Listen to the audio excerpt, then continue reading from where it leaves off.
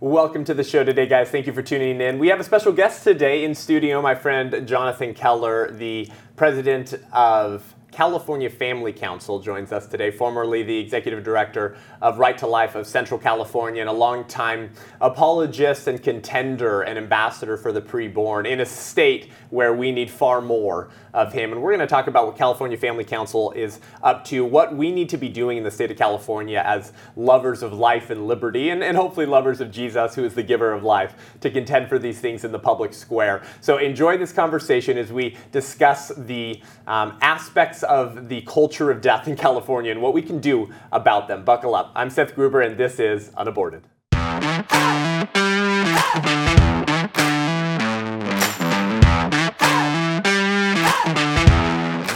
So, Jonathan, welcome to the show today. Thank you so much for coming by. Seth, thanks so much for having me. Yeah, absolutely. So our paths have crossed a lot, and we're sometimes at some of the same events, but you're not too far north of here, and so we wanted to have you in studio. Yeah. And I've followed what California Family Council does for a long time. I'm sure a lot of our listeners in California are aware of your organization, but I think probably what you're doing in California is more important than any other time for a lot of political reasons, such as the recall of Newsom here and the increasing radicalism of Governor Newsom-Leaney, who is, sort of like a dying beast, getting all the more violent before his, his descension into hell. So tell us a little bit first about yourself, your background, how you got involved in the pro-life movement in the political square, and then I want to talk about, kind of the state of California. But why do you care so much about this, huh? You're just another Republican rube who wants to make a war on women, I guess? Yeah. Just another cishet white male who wants to control women's bodies. Right, exactly. First off, thanks for having me. I really appreciate being here. It's been a blessing to see how the Lord's been using you in this platform and growing it to talk about these issues. For me personally, I first started getting involved in the pro-life issue actually, I think the first time I can remember, I was about 8 or 9 years old. Wow. My parents were involved, not diehard activists, but they did take me and my sister out. We did some life chain prayer and vigils outside on public sidewalks. And then when I was in high school, I had some friends from church that actually started a pro-life teens group up in the Sacramento area. No way. So I got involved with that. I was the vice president of that, then the president. We would go out and pray outside of abortion clinics. We'd pray outside of public high schools. We were some of those crazy people that would have the big scary signs, pass out literature to the high school students. And you were doing this as a teenager. Oh yeah. Wow. Yeah. And it was a really interesting thing because, Seth, I was homeschooled K through 12. And I was really grateful to my parents for that opportunity, that gift of being able to learn about the life issue from an early age. Yeah. And at the same time, it really broke my heart when I would go out to these public high schools and you would see kids that were as old as me or even older than me that had no idea about what was really going on inside the womb, much less what was going on inside of abortion clinics every day. But our public education system is, incomparable, bar none. The biology and the truth in the public square in these schools, why weren't they all pro-life? Well, Seth, it was incredible to me. Not only were they failing to give them information that was accurate about biology, but some of the most tragic things that I think really galvanized and kind of solidified my pro-life conviction was the outright suppression that we saw even happening. Again, as a high school student, I'm 15, 16 years old. Wow. I would see sometimes school administrators that would call the police on us just for exercising our First Amendment rights, standing there on public sidewalks, so these passing are out Sacramento literature. area public high schools? Correct. Wow. Yeah. And I had great friends, mentors like John Ficker and Bud Reeves. People that have been in this work for 20, 30 years that would be taking groups of high school students out there, Christian high school students, just trying to respectfully, lovingly present the truth. And Seth, something that still sticks with me, and this has probably been, over 20 years ago now. I remember one time a group of us were standing on the sidewalks passing out pro-life educational literature to students. And a school administrator, I don't know if she was a teacher, I don't know if she was a principal, she could have been a janitor for all I knew, but she had a name tag that gave her the authority saying, I'm with the school. She stood 10 feet inside school bounds. Okay. And as we would stand there and pass out literature, she had a 55-gallon black trash bag. And as soon as a student would walk by her, she would say, it's okay, honey. You don't have to take that. You can put that right here. Oh my gosh. And student after student, think about it, Seth. This was a staff or faculty teacher? Staff or faculty member from this high school. And I would watch student after student that would be 14, 15, 16 years old. They would look at us, and then they would look back at the teacher, and they would say, well, only one of you I'm going to have to see later on campus. Only one of you is going to be talking to my parents, so I guess I'll just throw this away. Unreal. And I would see student after student after student, literally the information would be taken out of their hands. Right. And Seth, at the moment I was angry, but then even still looking back and thinking about that, I think how many girls on that campus that day that we were there had just found out they were pregnant? How many were going to find out they were pregnant in the days coming? Yep. And that piece of literature literally could have saved the life of their unborn child. Right. And yet it was taken out of their hands. So, I mean, that's one reason for me as a high school student, I realized that's incredible. This is something that we have to be more actively involved in, because if the church doesn't wake up, if individual Christians don't wake up, there are a lot of school administrators out there that, again, not only are they failing to provide that information, they are actively suppressing it. That's right. And that was something that for me realized this is something that we have to dedicate our lives to as pro-life advocates. Well, so are you saying that pro-abortion cheerleaders were engaging in censorship of pro-life ideas before the digital age? I mean, it's shocking. I know. It's hard to believe. You know, you think of whether it's public high schools or colleges and universities, you think of these as marketplace of ideas locations. And yet, that's not really what we saw. We saw over and over, whether you're talking about Twitter, Facebook, whether you're talking about high schools or public college campuses, it was the same type of thing. When I would do pro-life activism, we would go to, I remember as a high school student going to UC Berkeley and holding, again, abortion victim signs and talking about this is what abortion does to individuals. This is what actually happens to the unborn child as a result of an abortion. And you would see high school students that would either be mocking or would be completely indifferent.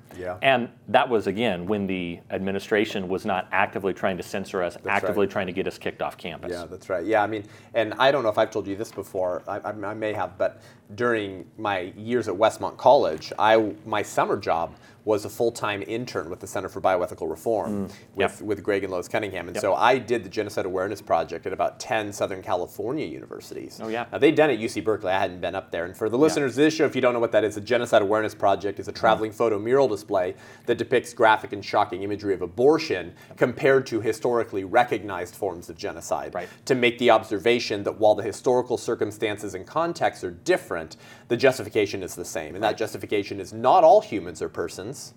And the humans that we deny personhood to, we can therefore justify mistreating or murdering them. And so I've watched the faces of students, to go back to your point, visibly change as they see something that they've never seen before. And because I began to get involved in the pro-life issue as a senior in high school when I did my senior project on abortion and had to scan 300 images of first trimester aborted fetuses for the Center for Bioethical Reform as part of my fieldwork hours. I grew up in a Christian home. My mother was the director of a pregnancy resource center while pregnant with me in the early 1990s. I had never seen abortion imagery before. So of course you have to ask the question, how many people who are sort of in the secular world who are not religiously involved have ever seen abortion imagery? And of course the answer is very little at all. So I didn't know that. That's really cool that you've been involved in this for so long. You ended up going to the Right to Life of Central California, and now you're at the California Family Council. You talked about the church, and you talked about how you and your friends were filling in a gap, a void that the church had created by abdicating the public square, by refusing to engage the culture with their ideas on behalf of preborn neighbors who can't engage themselves. I think that's so much of what you do and what California Family Council does today is you're filling in that void still, because the pulpit is silent, the watchmen are not watchmen anymore. And so the people and the sheep are suffering because wolves are getting into the gate. They're attacking the sheep. They're attacking the culture, and the shepherds aren't doing anything to defend them. So tell us a little bit about what you're doing at California Family Council. What's the organization's mission? And then we can talk about how important it is for this moment. Absolutely. So the organization, we're one of 40 state-based family policy councils around the country. We work closely with Alliance Defending Freedom, Focus on the Family, Susan B. Anthony List, Family Research Council. And we are very blessed in getting to kind of serve as kind of hands and feet, eyes and ears for some of those national groups. But at the same time, we're also totally independent. So our official mission is advancing God's design for life, family, and liberty. So you're a theocrat. That's right. Through California's church, capital, and culture. Wonderful. And I think it's so important. Those three issues, obviously, for me, and the topic of this show is the life issue, obviously. Yeah. But we also care deeply about family, God's design for the family, for gender and marriage, and for religious liberty. I mean, it's all tied together. And really, we talk about those three spheres, the capital, the church, and the culture. There's a lot of people that say, oh, well, come on, politics is, just downstream from culture. Other people say, well, really, culture is downstream from politics. They go back and forth. I think it is kind of true in a sense. There's a stream, but I like it's more of really like a lake or a pond. And whatever influences one is going to influence the other. Yeah. If you dump in a whole bunch of pollution and crap into one side of the pond, eventually it's going to make its way throughout the entire ecosystem. That's right. And that's essentially, unfortunately, what we've seen happen. In the past, Seth, I have a lot of friends. I know you do too. We have a lot of friends who are pastors who are faithful, bold warriors who are fighting on the walls of culture.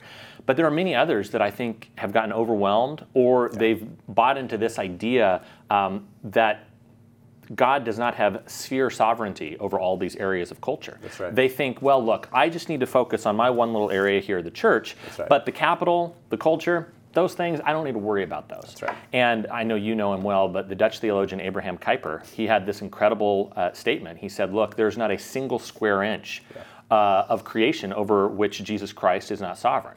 Every single inch, he screams mine. That's exactly. Right, And I think for me, it really goes back to part of the reason why I think it's so important we're involved in this, and part of the work we do at California Family Council, is it's not just enough that we are trying to help the people that are inside our church buildings on Sunday mornings to follow Jesus and live as good Christians. That's very important, don't get me wrong, and there's a role for that. But if you go back to the Great Commission, before Jesus says, go therefore and make all disciples, he says, all authority in heaven and earth has been given to me. That's right. And I remember I preached a sermon on this one time at my church on the Great Commission, and it was titled, Jesus' Authority, Our Responsibility. I mean, Seth, imagine what it would be like if you had a police officer who was standing there. He had been through the police academy, he'd been fully trained, he had a sidearm, he had a badge, he had his uniform on. He's standing right there, and someone walks up and throws you out of your car and carjacks you with your wife and your children in the back seat. And the police officer stands there and does nothing. And you run up to him and he says, this man is stealing my car. Help, help. Oh, I'm sorry. I'm not really political. I don't want to get involved. This seems like a contentious issue. That's right. There could be different concerns about equity that are involved. Maybe this person has some needs that haven't been met. We really need to love this person before we can address the sin that's going on. That's right. That would be an abdication of his responsibility. That's right. And I would submit that we as Christians far too often have abdicated our responsibility. Because if Jesus has that authority and then he deputizes us, he literally gives us a badge and says, you are my witnesses to the ends of the earth. Wow. If we don't put on that badge, or if worse, we take off that badge, or I would say maybe worst of all, we're happy to put on the uniform of being a Christian. That's right. We're happy to wear the badge, but if we refuse to exercise the authority that Jesus has given us, what kind of a witness is that to the world? That's right. You make it seem like Jesus is okay with the killing of thousands of unborn children every year, every day. I appreciate how you said that, Jonathan. You're far more mild than I am when I address this from the pulpit. But I appreciate what you said about our witness, right? That's what Christians say, don't they? Many woke Christians or politically neutral Christians, which there is no such thing as moral neutrality today. If you stand in the middle of the road, you will get run over by a truck. But, we were told leading up to the election, Jonathan, that I can't compromise my witness, Mr. Keller, because if I put in the bubble for Trump, then my leftist friends that I work with at my tech company in San Francisco, they won't listen to my gospel presentation from me because they'll say, wait a second, didn't you vote for Trump? F you. Yeah. So you see, the reason why I didn't vote at all, Jonathan, was because I actually love the gospel and Jesus so much, and I didn't want to compromise my witness. And then, by the way, Jonathan, Romans 13 says to obey the governing authorities. And, those who have been instituted by God. And so, I know it says there that they're there for our good, which might imply that if they cease to do good, we don't have to respect them anymore. But I just read past that one. And, you can't legislate morality, Jonathan. And so I just want to go to the root problem, because the gospel is all about getting down to root causes. Sure. And so the root problem is sin. And so we just need to get people to have their heart warmed to the gospel and repent. And then all of these societal issues will just go away. What do you say to those people? Well, so you brought this up, and I got to read you one of my very favorite quotes of all time. I'm sure you've shared it many times. You've probably even shared it here on the podcast before. But one of the people, whenever you hear people say that very pernicious line that is, I don't think we can legislate morality. I don't think that we can control other people. That's right. There is an incredibly powerful line that I remember. I should say he should be a hero. I know he's not a perfect man by any means, but he has a lot, I think, to teach Americans and people around the world. Was the Reverend Dr. Martin Luther King Jr. Right. Again, I'm not endorsing every aspect of his life, especially I realize over the last several years there have been some sad things that have come out about his life. That's right. But one thing that people always talk about is the fact that he was an example. Our friends on the left especially say he was a great example of peaceful resistance, a civil rights hero. That's right. But let me read you something that he said when it talks about morality and legislating morality. Now, the other myth that gets around is the idea that legislation cannot really solve the problem and that it has no great role to play in this period of social change because you've got to change the heart. And you can't change the heart through legislation. You can't legislate morals. The job must be done through education and religion. I mean, if that does not sound like something we are hearing verbatim today. Some woke progressive, yeah. And then he goes, well, there's a half-truth involved here. Certainly, if the problem is to be solved in the final sense, hearts must be changed. Religion and education must play a great role in changing the heart.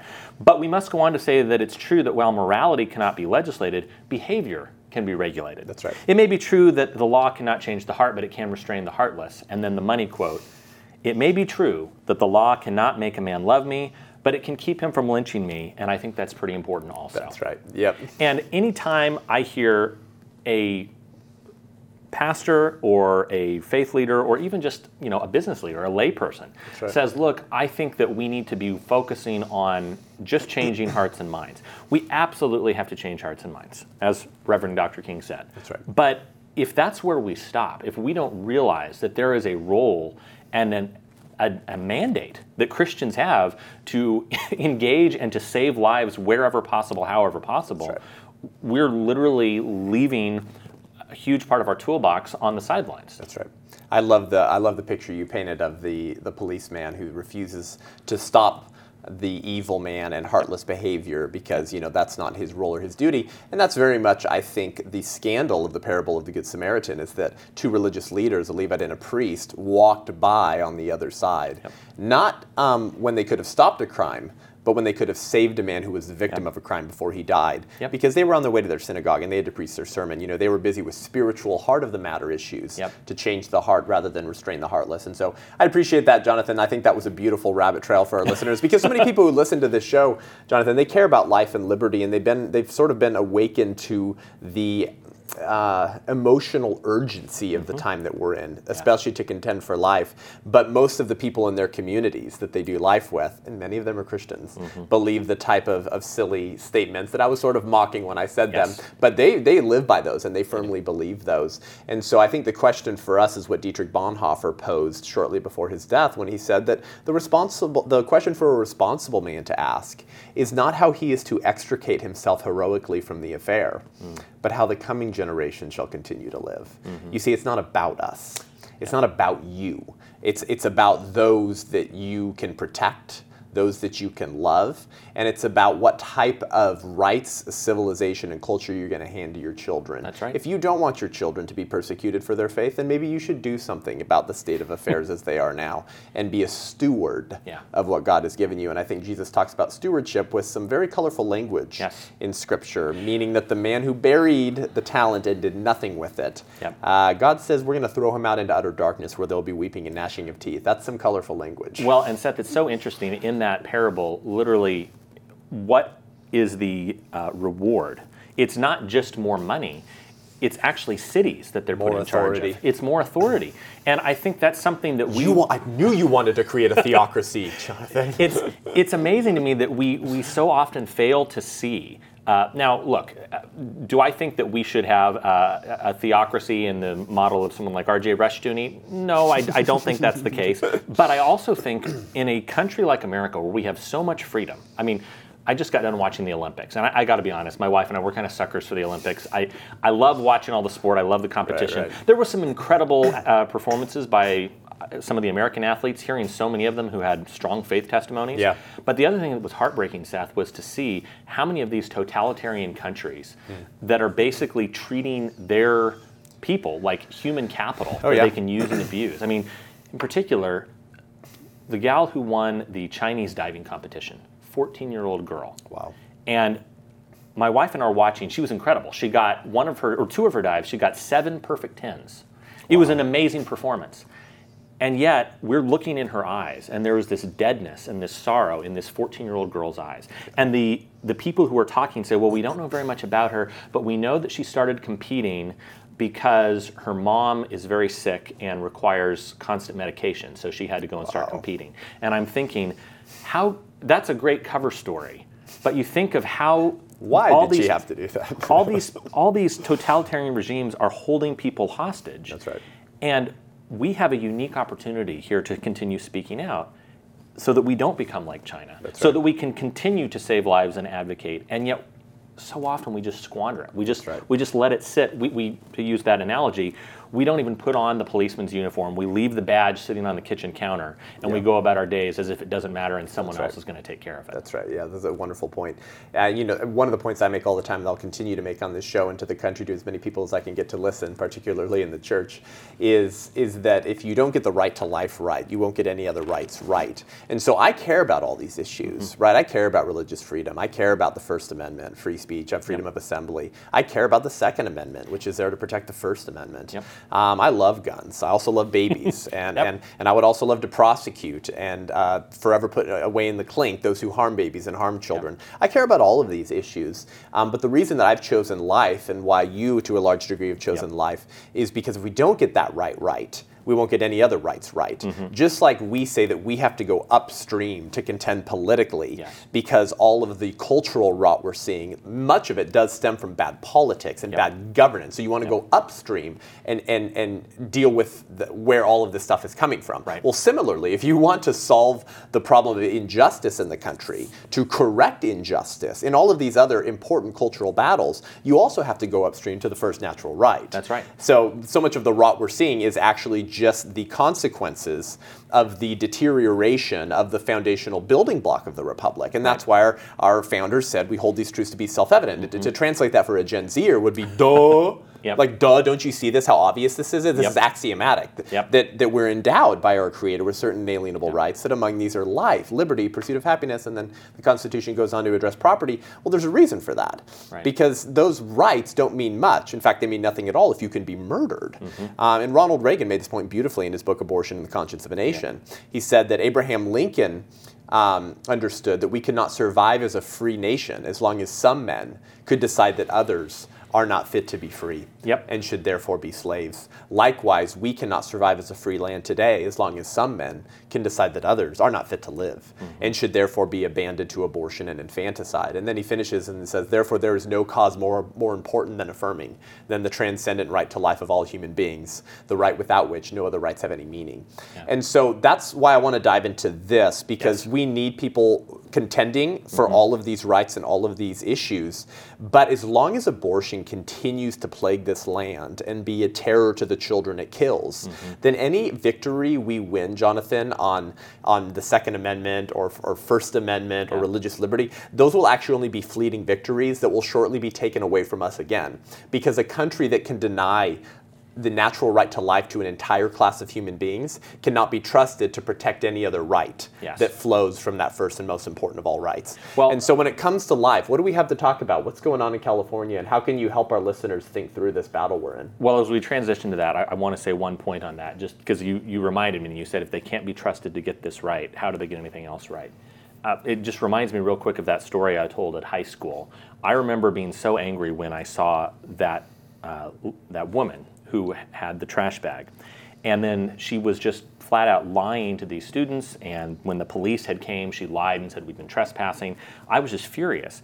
And I remember driving back that day and talking to one of my mentors, and I said, how can they just look us in the face, and how can they look those policemen in the face, and how can they just flat out lie? How do they do that? And my friend John, one of my mentors, said, well, they support killing babies. I mean, lying is no big deal. Yeah. And I think that's why it's so important that we engage on these issues. So, That's right. So to your point on that, there are a bunch of different ways that people can engage. This is a very 10,000-foot thing. Yeah. But one of the things that I think is most important for our legislators in Sacramento to see is, frankly, just our physical presence. And that is especially true after the last year and a half. That's right. I used to go to the Capitol on a regular basis. My staff member, Greg Burt, would go up to the Capitol on a regular basis. We would meet with legislators of both parties. Right. And we would try to engage them on the pro-life issue, even Democrats. And I have to tell you, Seth, we were talking before this at lunch, even some of the Democrat legislators are much more pro-life in their personal lives than the policies they advocate. One of the one of the pro-choice legislators, a Democrat woman, very powerful Democrat woman there, I met with her in her office. Greg Burt and I met with her in her office. And when we were talking about why we were concerned about a bill she had and how it was going to impact abortion, she couldn't even bring herself to say the word abortion in our presence. And she was Catholic, and she had this huge banner of Our Lady of Guadalupe hanging in her room. Oh boy. But here's what she said. And at first I thought, okay, this is silly. This is, you're obviously betraying this. But when she was talking about, she said, let me tell you my personal story. When I got pregnant when I was in college, I knew that it was going to be hard, but I also knew I couldn't do that. So she had her child. She did not have an abortion. She parented that child, and she said, and now my daughter is graduating from law school. Yep. So often, these legislators, they know the truth. That's right. But they're suppressing it in unrighteousness. Yeah, and I think that's why it's so important for us as believers to go and be those ambassadors, to be pro-life ambassadors inside the Capitol building. Well, that's an aspect of elitism, right? Abortions for thee, but not for me. Mass for thee, but not for me. Walls and gates for me, but not for thee. Yes. Whatever it is, it never applies to them. Well, and we've seen over and over legislators, it's easy for them to say that if they are disconnected and detached from the common folk. Right. So I think especially after the last year and a half, there have been so few people that have gone back to the Capitol building. Now, for a while, we were banned from even going inside the Capitol building. Right. But now, even with the building being open, Seth, I was up there for testifying against a bill we're going to talk about later. Greg Burt and I were inside the Capitol building. We were the only people inside the building to speak against this bill. Now, there were some people that called in, and I was grateful for that. But California Family Council had the only physical opposition to that bill at the Capitol. And I can tell you, there was nobody there on almost any other bill either. So the Capitol was like a ghost town. In the entire room, there was maybe 5 people in the room. But here's why this is so important. On August 25th, California Family Council, we're partnering with our friends at the National March for Life. We're hosting an event on the south steps of the Capitol. It's the first ever California March for Life at the Capitol building.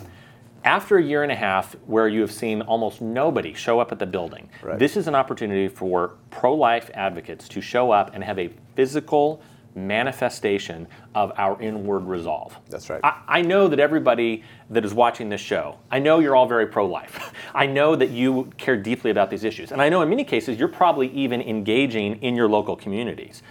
But I think sometimes it's important for us to physically represent at the Capitol building. That's right. Because you mean real peaceful protests? Yes. Yeah. True peaceful protest. Not something like we saw last year. And Seth, I got to tell you, one reason why it's been so tough for us to get a date to do this event at the Capitol, it's going to be August 25th.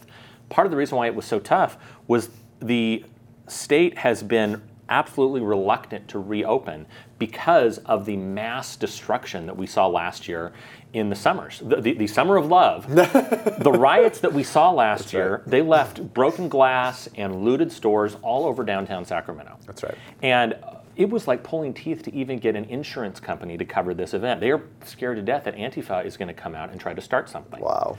But I can tell you, if you're watching and you have little kids, I still say bring them. There are going to be CHP officers that are going to be there. We're going to have security personnel that are going to be monitoring the situation. And don't be afraid, because we need to be willing to go and put feet to our faith. That's right. And to physically show up. Now, some people might say, well, look, what's the big deal? It's just a march. How does that actually change things at the Capitol? Okay, I'll be honest, brass tacks. If all you're doing is marching, of course. That's not the only thing that you should ever be doing. That's right. But again, I'm going to reiterate, after a year and a half where we have seen an almost complete vanishing, a complete abdication of presence and participation at the Capitol, right. This is a huge opportunity for people to once again come and say, you may think that we're gone. Yeah, Joe Biden won the presidency, or I should say he's in office.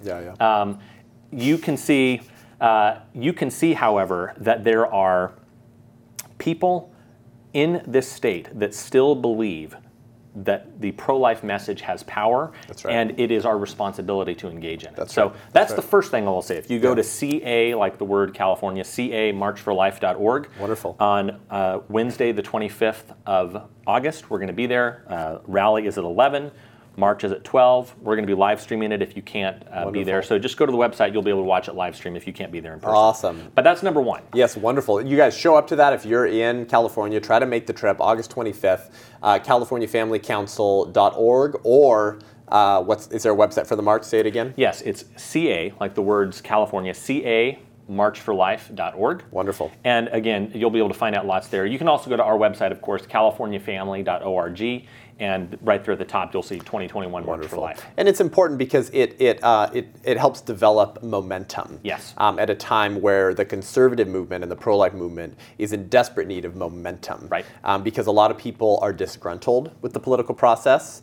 And so we need to engage with the people who are frustrated, who want to see change. Yes. And giving them something to do, to say we can change, we can turn things around. Right. And the recall of Governor Newsom-Leaney, who tried to smear the entire recall campaign, if you recall, is being run by a bunch of white racists and white nationalists, whatever that means. Meaning, my melanin is more white, and I believe that America's interests should go first. Yeah, I guess I'm a white nationalist. I'm not. But anyways, this actual communist Marxist, who's just a white Obama, and is kind of, obviously about as radical, if not more.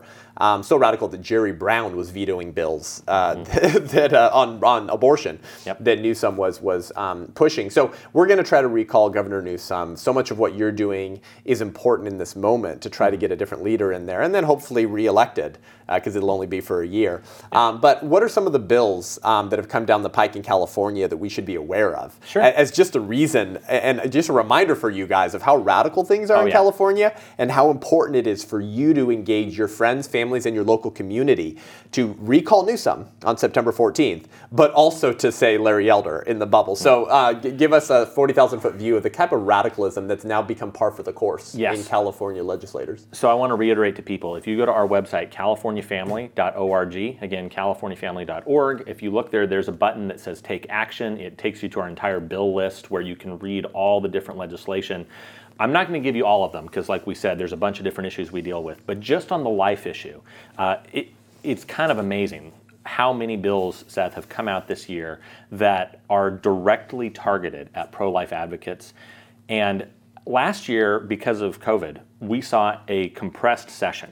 Almost all the bills that had been in process were scuttled, and they really did almost nothing last year. But they've come back with a vengeance this year. So just a couple of them.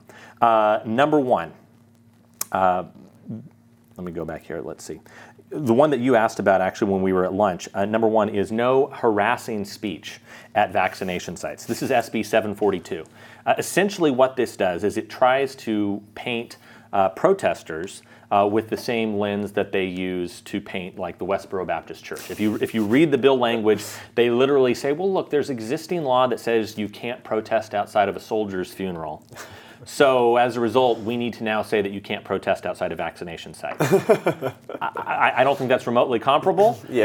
But on top of that, Seth, some people might even say, look, and I know pro-lifers, Christians have different opinions on, the COVID vaccines and other things like that. Some person might say, well, look, I got the vaccine. I don't have a big deal with vaccinations. Why should I care about this bill? Well, guess what type of healthcare clinic also does vaccinations at nearly every site in California? Planned Parenthood. And notice, it doesn't say specifically in this bill the COVID-19 vaccine. That's the way that they're trying to slide it under the radar. Right. But the HPV vaccine is given at most abortion clinics across the state of California. Right. If this bill went into effect, it would effectively mean that for an hour before the clinic opens to an hour after it closes, there could be no protesting, no harassing of someone if they are on their way there to the clinic.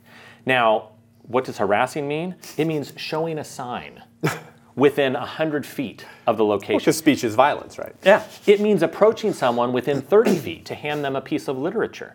Now, Seth, they've tried to limit this and say, oh, well, we really just want to talk about the vaccination issue. So if you have another issue you want to talk about, that's okay. Number one, constitutionally, that is content-based discrimination. You're saying we're going to limit this to only this one type of speech. All the other speech is fine, but this type of speech we're going to restrict. Right.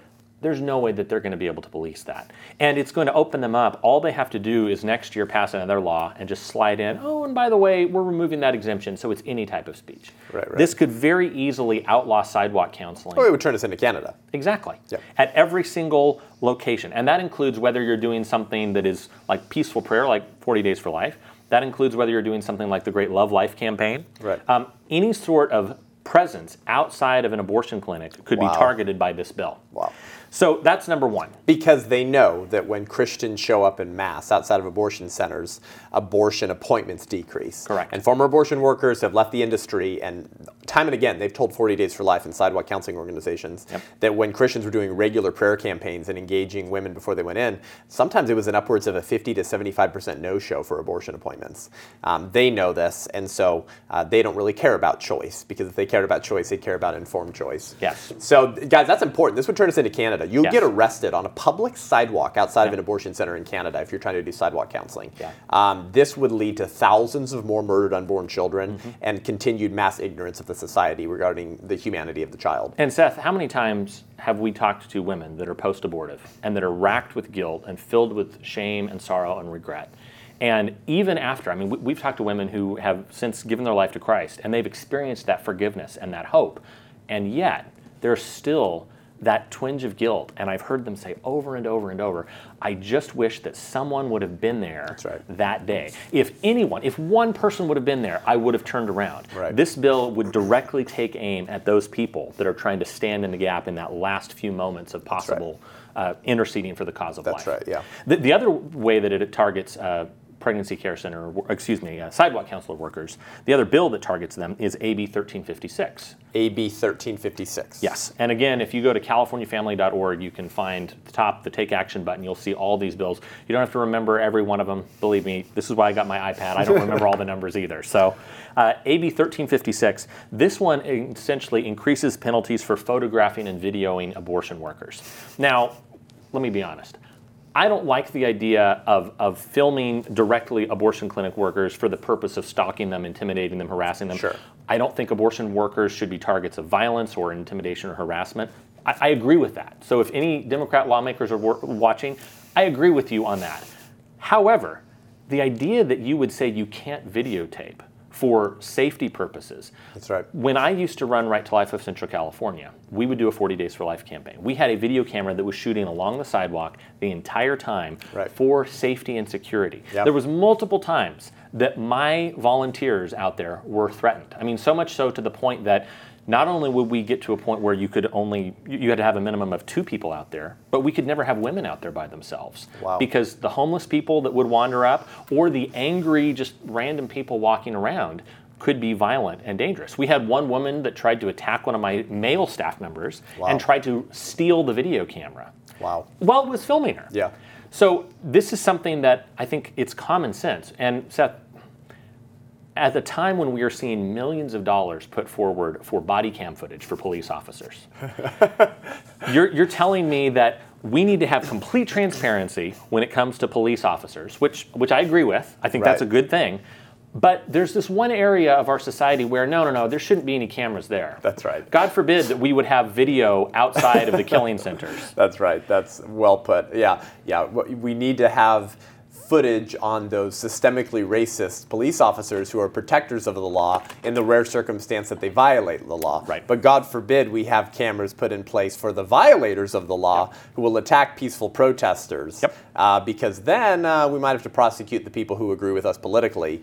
And then, we might have to admit that there's a violent streak not just in the womb, but outside of the womb in the pro-abortion movement. That's 100% true.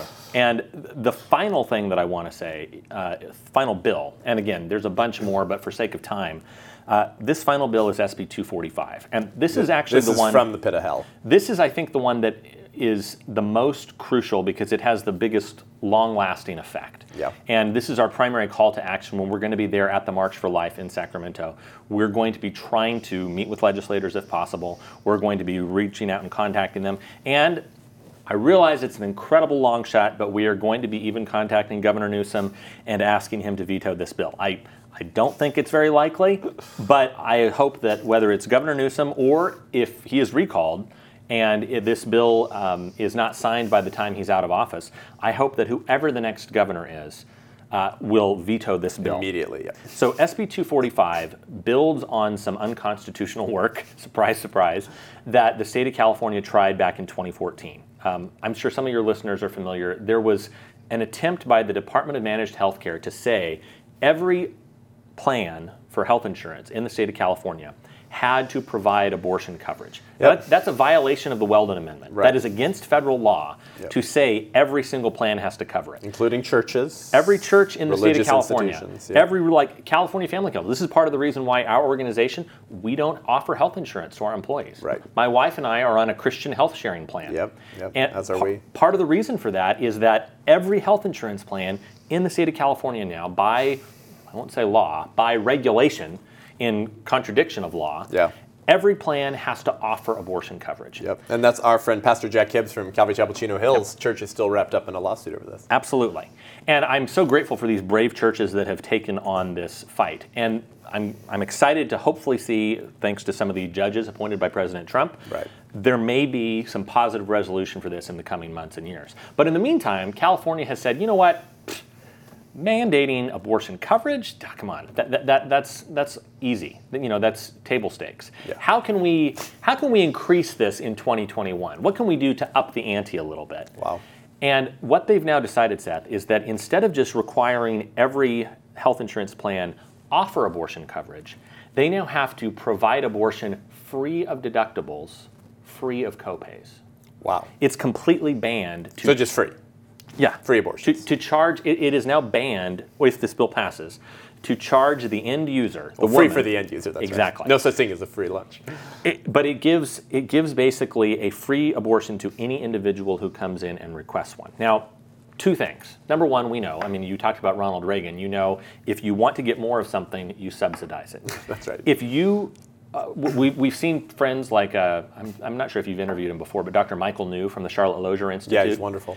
Fantastic guy. He has done some incredible work on the lives that have been saved as a result of the Hyde Amendment. That's right. I mean, that's an incredibly minor pro-life policy, but it's estimated that it saved maybe as many as 2 million lives. That's right. So imagine on the flip side, if instead of us saying we're not going to pay, imagine if the largest state in the country that already does the largest total number of abortions, we decide instead that we are now going to proactively pay for every single abortion in the state of California through either insurance dollars or through Medi-Cal government health insurance dollars. Wow. To the end user, abortion will now have no cost. So for all the women and girls that are pregnant and find themselves in trouble, and I heard heartbreaking testimony from a woman, a young gal, who said that she got pregnant and her biggest struggle was, how am I going to get the $400 to pay for this abortion? Gosh. And I was sick to my stomach because I'm thinking to myself, on the one hand, I was sick for the life of this child that was lost. But Seth, in a very real sense, how sick and perverted is our society that this woman literally, her biggest concern was not how she was going to care for this unborn child, not who she was going to lovingly place this child with for adoption, but how she was going to scrounge up the money to pay a hitman in a white coat to take the life of this child. That's right. That is how sick our society is. And instead of our legislators saying, obviously the solution to this is to try to bring fathers back into the home, to try to incentivize marriage, to try to provide resources or support, to work with wonderful pregnancy care centers. No. The answer is to force every single health insurance plan to say, don't worry about it, honey, we'll cover that abortion for you. And so what does that do to the rest of the citizenry and the people who pay their taxes and to insurance plans? Well, already what we are seeing is through the Medi-Cal system, California is one of only a few states in the nation that covers abortion through our tax dollars. So every one of us who pays taxes is already complicit. But now, the further level of complicity, if any of you are one of the millions of people, I mean, I think the vast, vast supermajority of people in the state of California are not on health share plans like us. Right. They're on Blue Cross, Blue Shield, Aetna, Kaiser, whatever it is through their insurance plan, through their employer. Yeah. This now means that their plans, their corporations, their companies, their employers are now going to have to raise premiums, raise rates to pay for abortions in every single health insurance plan. Wow.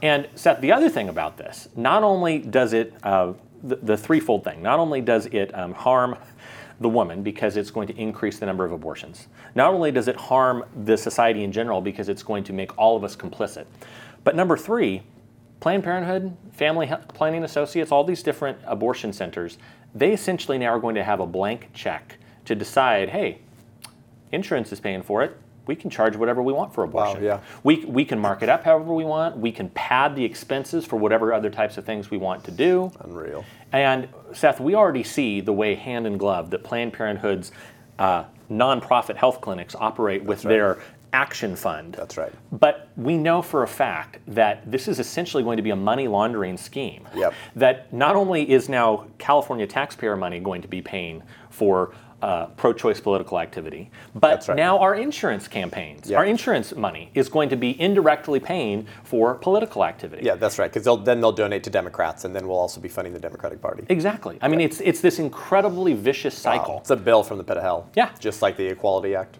And I encourage everybody, again, go to our website, californiafamily.org. You can find out more about this. And my hope and prayer, Seth, with this one, as with some of these other ones, is that you will see more brave people like Calvary Chapel Chino Hills, like our other friends at churches around the state. That's right. And maybe even organizations like ours, depending on our capacity. I would love to see individuals challenge these bills and say this is a violation of federal law. It is a violation of the Weldon Amendment. And you cannot force me, you cannot force my church, you cannot force my faith-based organization to fund the killing of unborn children through my health insurance plans. That's right, yeah. Beautifully put, Jonathan. So much of this comes from a failure of the American public to understand what self-government even means.